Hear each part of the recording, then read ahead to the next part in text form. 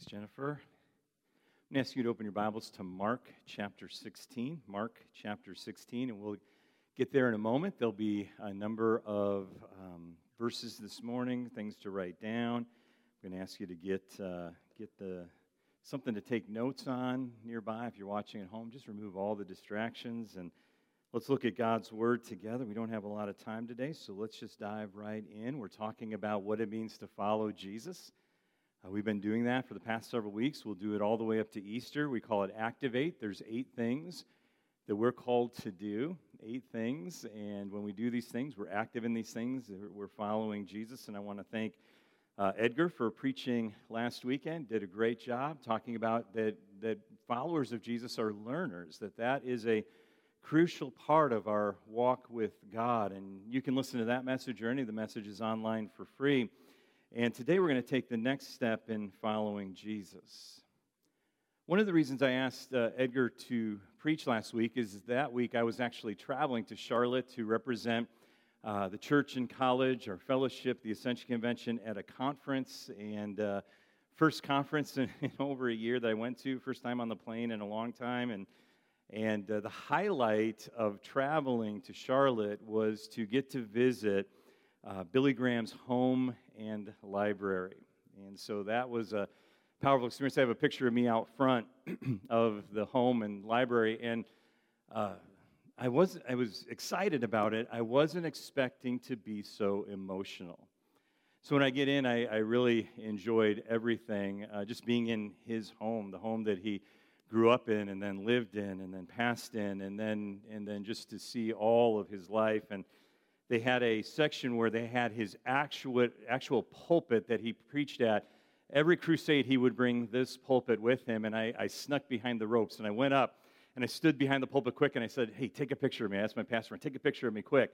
And so he took it, and then I got down real fast. That's why it's not the best picture in the world, but we just did it really quick because I didn't want to get kicked out of Billy Graham's library because I am pretty sure that's a straight ticket to hell. I'm not sure, but you got to be careful with those kind of things. But I'm just having fun. I thought of this last week and the passing of Luis Palau, another great evangelist who preached the gospel all over the world.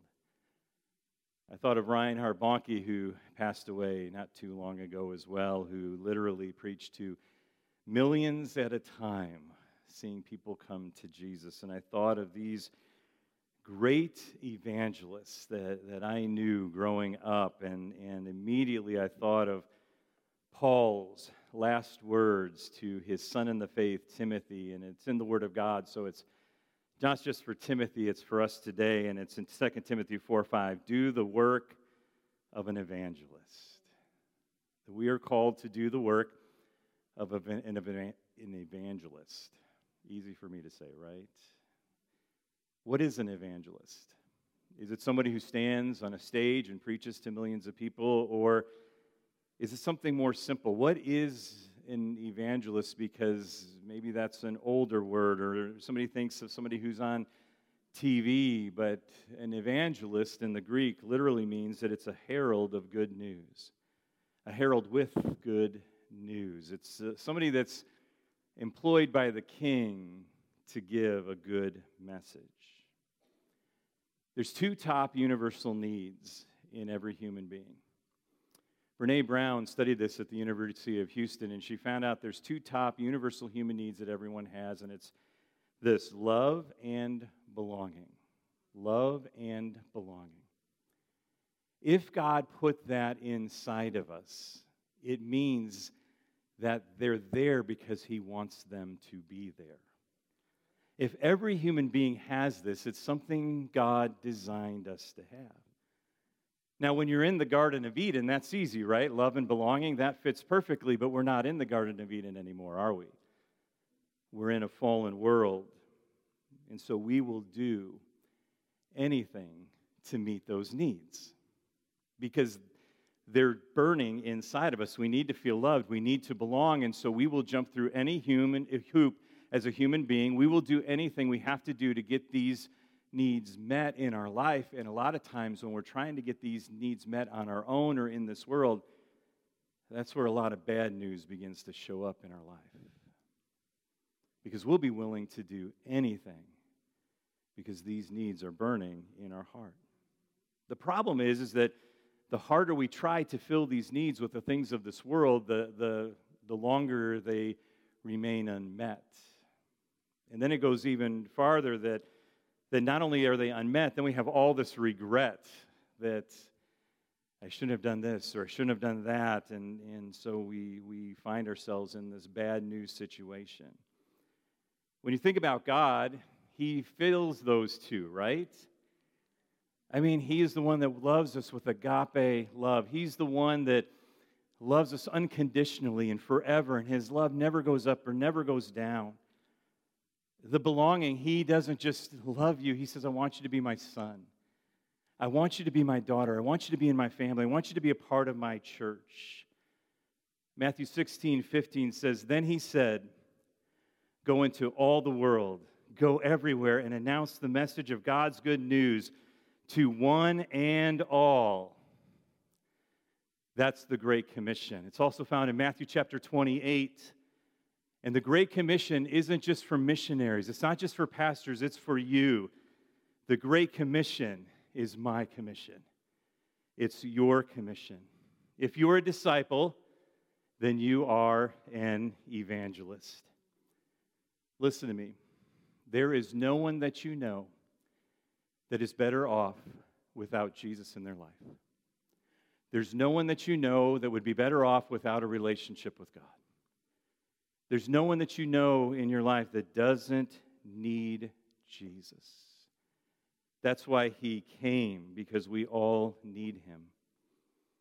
Larry Crabb, who was a great Christian counselor who just passed away recently, one of my favorite quotes from him is this: If the gospel is not the answer to your problem, you don't understand your problem.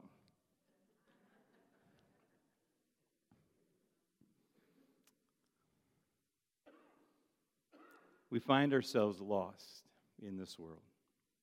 We find ourselves lost in sin. And we are lost in the sin because of the choices that we make. I mean, Romans makes it super clear that all have sinned and fallen short of the glory of God, and we know what we should do, and we do the exact opposite. And sometimes even when we want to do the right thing, we end up doing the wrong thing. Remember Paul as he talks about this? It's like I really want to do the right thing, but I do the wrong thing, and so I am without excuse because I've made these choices that rebel against God and His Word, and I have done my own thing my own way, and He is a holy God, and I am a sinner.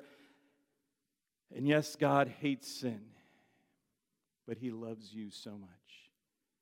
See, that's what we have to realize is that God, yes, He hates sin, but He loves you. And you are not your sin. You don't belong to sin. You belong to Jesus. He came to rescue you from sin.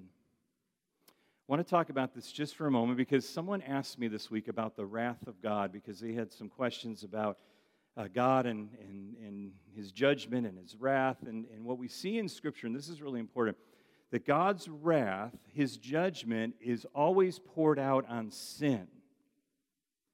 In fact, God even says that He takes no pleasure in the death of the wicked, that He has no desire to wipe anyone out. He loves everyone. It's the sin that He judges.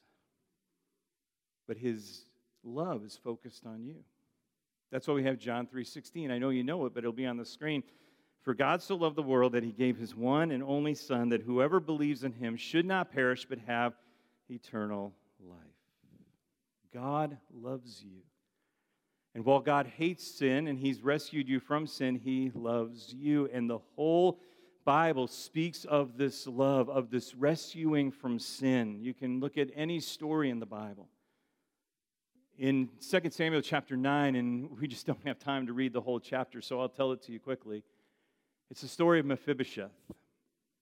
And you're probably glad you're not a pastor, so you don't have to say Mephibosheth a lot, but it's Mephibosheth. I already did 3 times right there. But in the story of Mephibosheth, David is king. He's become king. He's become a mighty king.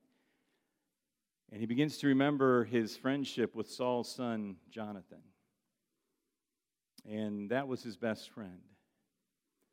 And Saul and Jonathan are gone. Pretty much all of Saul's household is gone, and David says to himself, I really want to show kindness to the house of Saul, not for Saul's sake, but for Jonathan's sake. I really want to show some kindness towards Saul's family.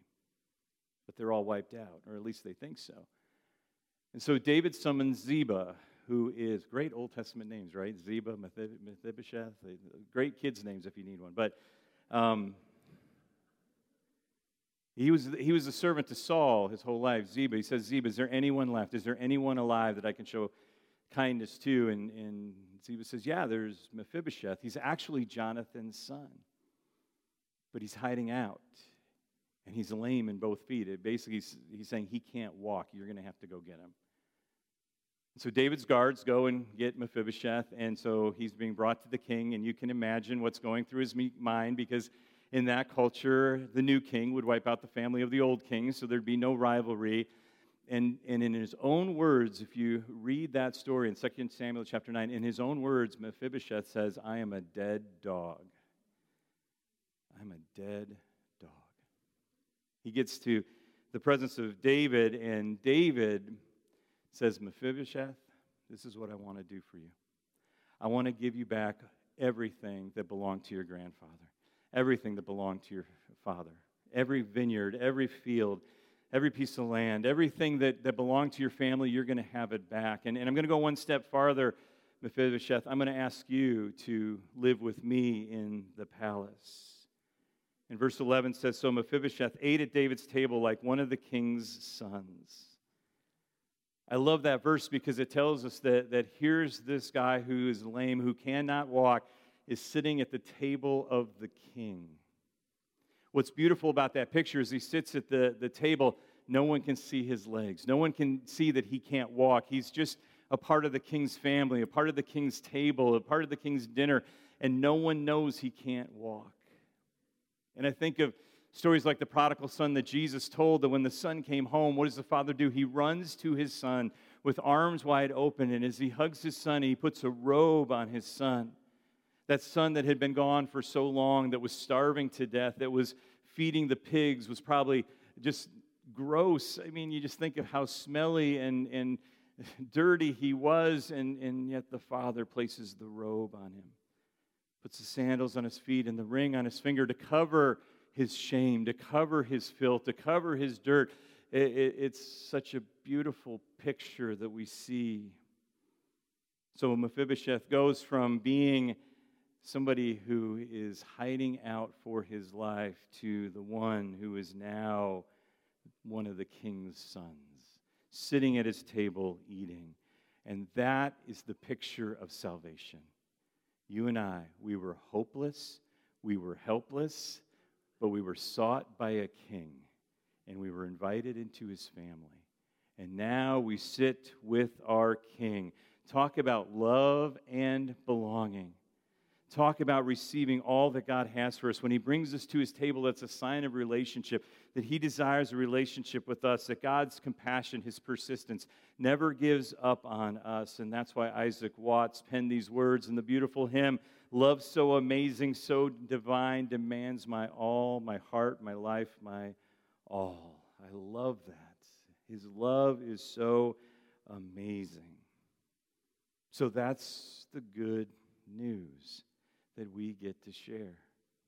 The love and the belonging that we all desire is found in God, and that he has all that we need. The last words of Jesus to the disciples are found in Acts chapter 1. And they're not just words to the disciples, they're words to you and me as followers of Jesus. It's this: be my witnesses. Be my witnesses. I want you to tell the story.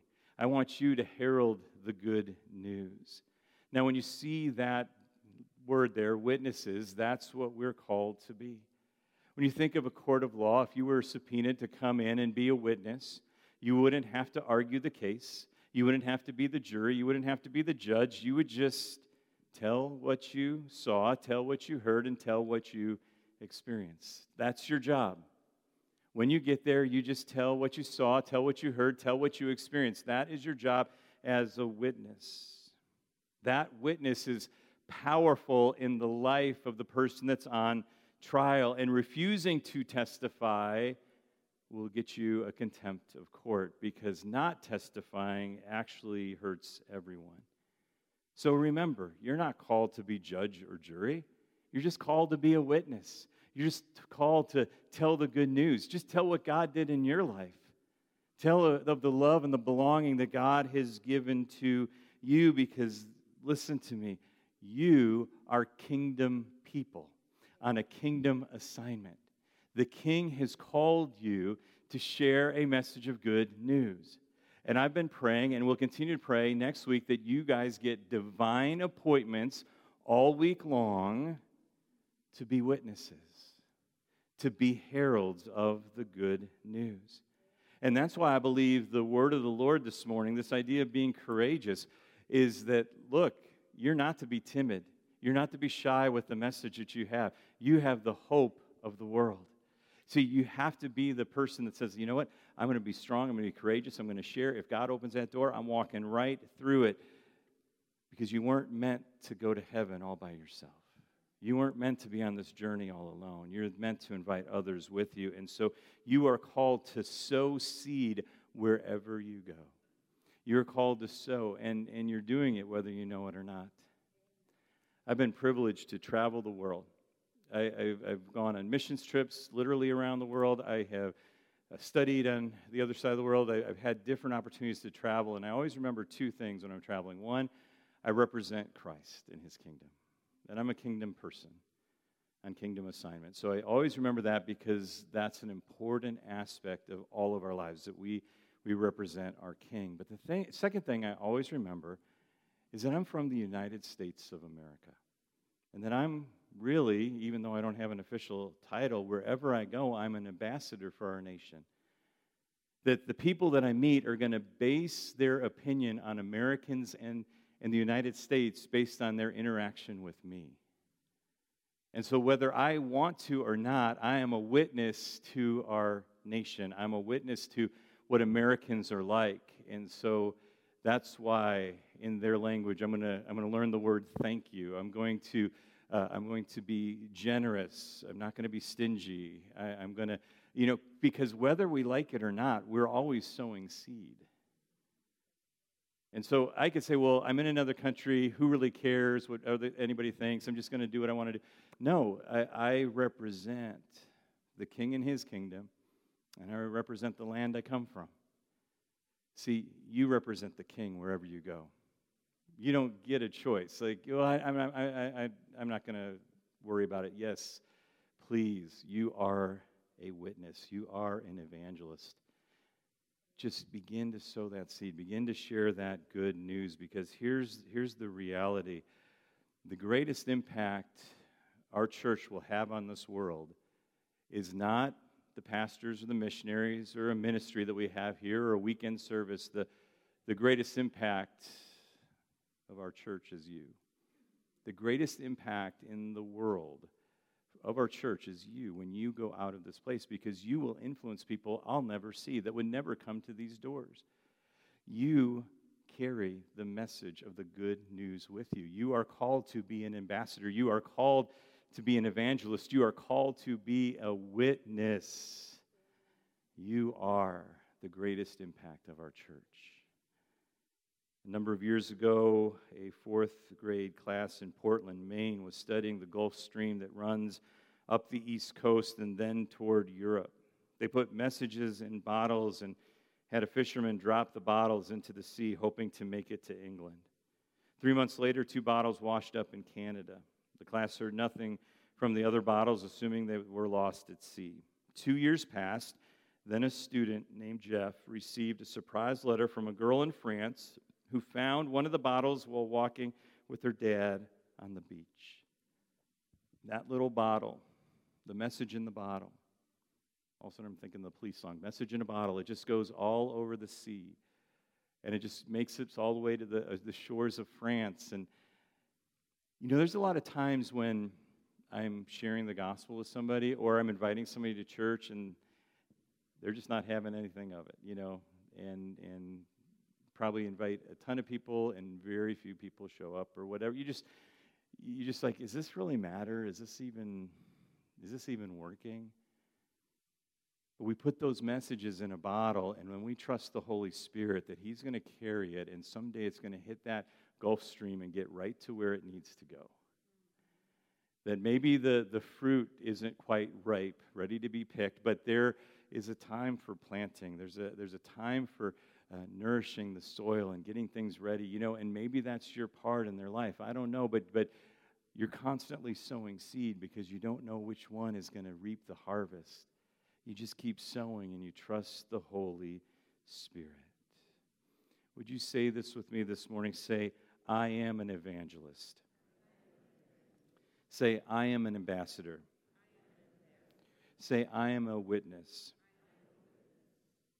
You are. You are kingdom people with a kingdom assignment to herald the good news. Amen? Bow your heads and your hearts with me. Thank you, God.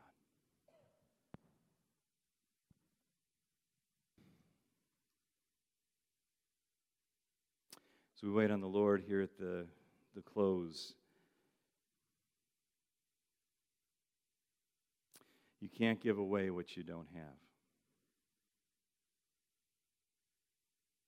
So I'm going to ask everyone, just would you receive the love of God this morning? Maybe you find yourself here and you're just like, I am lost in my sin. I am lost trying to meet all my needs on my own. I have broken God's law. I am far from Him. Just come home to Him right now. Turn from your sin. Just come to Jesus. He died on a cross for your sin. He loved you so much. He says, I want you to believe in me and confess with your mouth that I am Lord. Just that you will follow Him. There's others of us that believe what Jesus did for us on the cross is complete and full, but for some reason we feel like we've got to keep jumping through hoops or performing to earn God's love. You don't have to do that. He just loves you, and He loves you so much. Receive His love today. When you realize how much you are loved, you can share His love with others. But if you don't realize that, you can't give it away. So just realize today how much God loves you.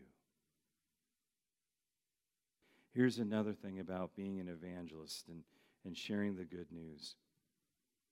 Sometimes we have to share the good news with ourselves. Sometimes we have to preach to ourselves. Sometimes we have to encourage ourselves. Yes, we need to do that with the lost, but sometimes we've got to share the good news with us. Listen, we are already saying that the song Always, that God's promises are true always. So just preach to yourself the good news that God loves you, that you belong to Him, and then preach it to others. The last thing is this as we pray, is that Jesus said when He told us to be His witnesses, He said the Holy Spirit will come on you with power. And when that power comes on you, you will have the power to be my witnesses. And so we're going to pray today that the Holy Spirit power would be at work inside of us. And that when we are in our assignment, wherever we work, wherever we live, whatever we do, that the Lord will speak to us. That it won't just be I'm going up to somebody to share these points of salvation, but that you're going to be led of the Holy Spirit to the right person at the right time with the right words. That you may have a word of knowledge. You may have a prophetic word. You may God's going to give you the words. Because the Holy Spirit is going to give you the power to be witnesses. So Jesus, today we receive your message. We receive your command to be your witnesses, to be evangelists, to tell of the good news. And God, may we know the good news for ourselves so that we can share it with everyone around. And Holy Spirit, will you come and fill us up fresh and new, that we would not be witnesses in our own power and our own strength, but Holy Spirit, we would be witnesses with your power on display. Lead us to the right people at the right time. Lead us to divine assignments with divine words. Lord, we're just going to believe that you are with us and that we are not going to be timid anymore. We're going to be courageous because that's your word for us today. We're going to be courageous as we share the gospel. And Lord, I pray that we would just, again, know it in our heart so that we can share it with others. We love you today, God, and we are so grateful for your word. And thank you, God, that you are with us as we go. Pray this in Jesus' name. Amen. Amen. Amen.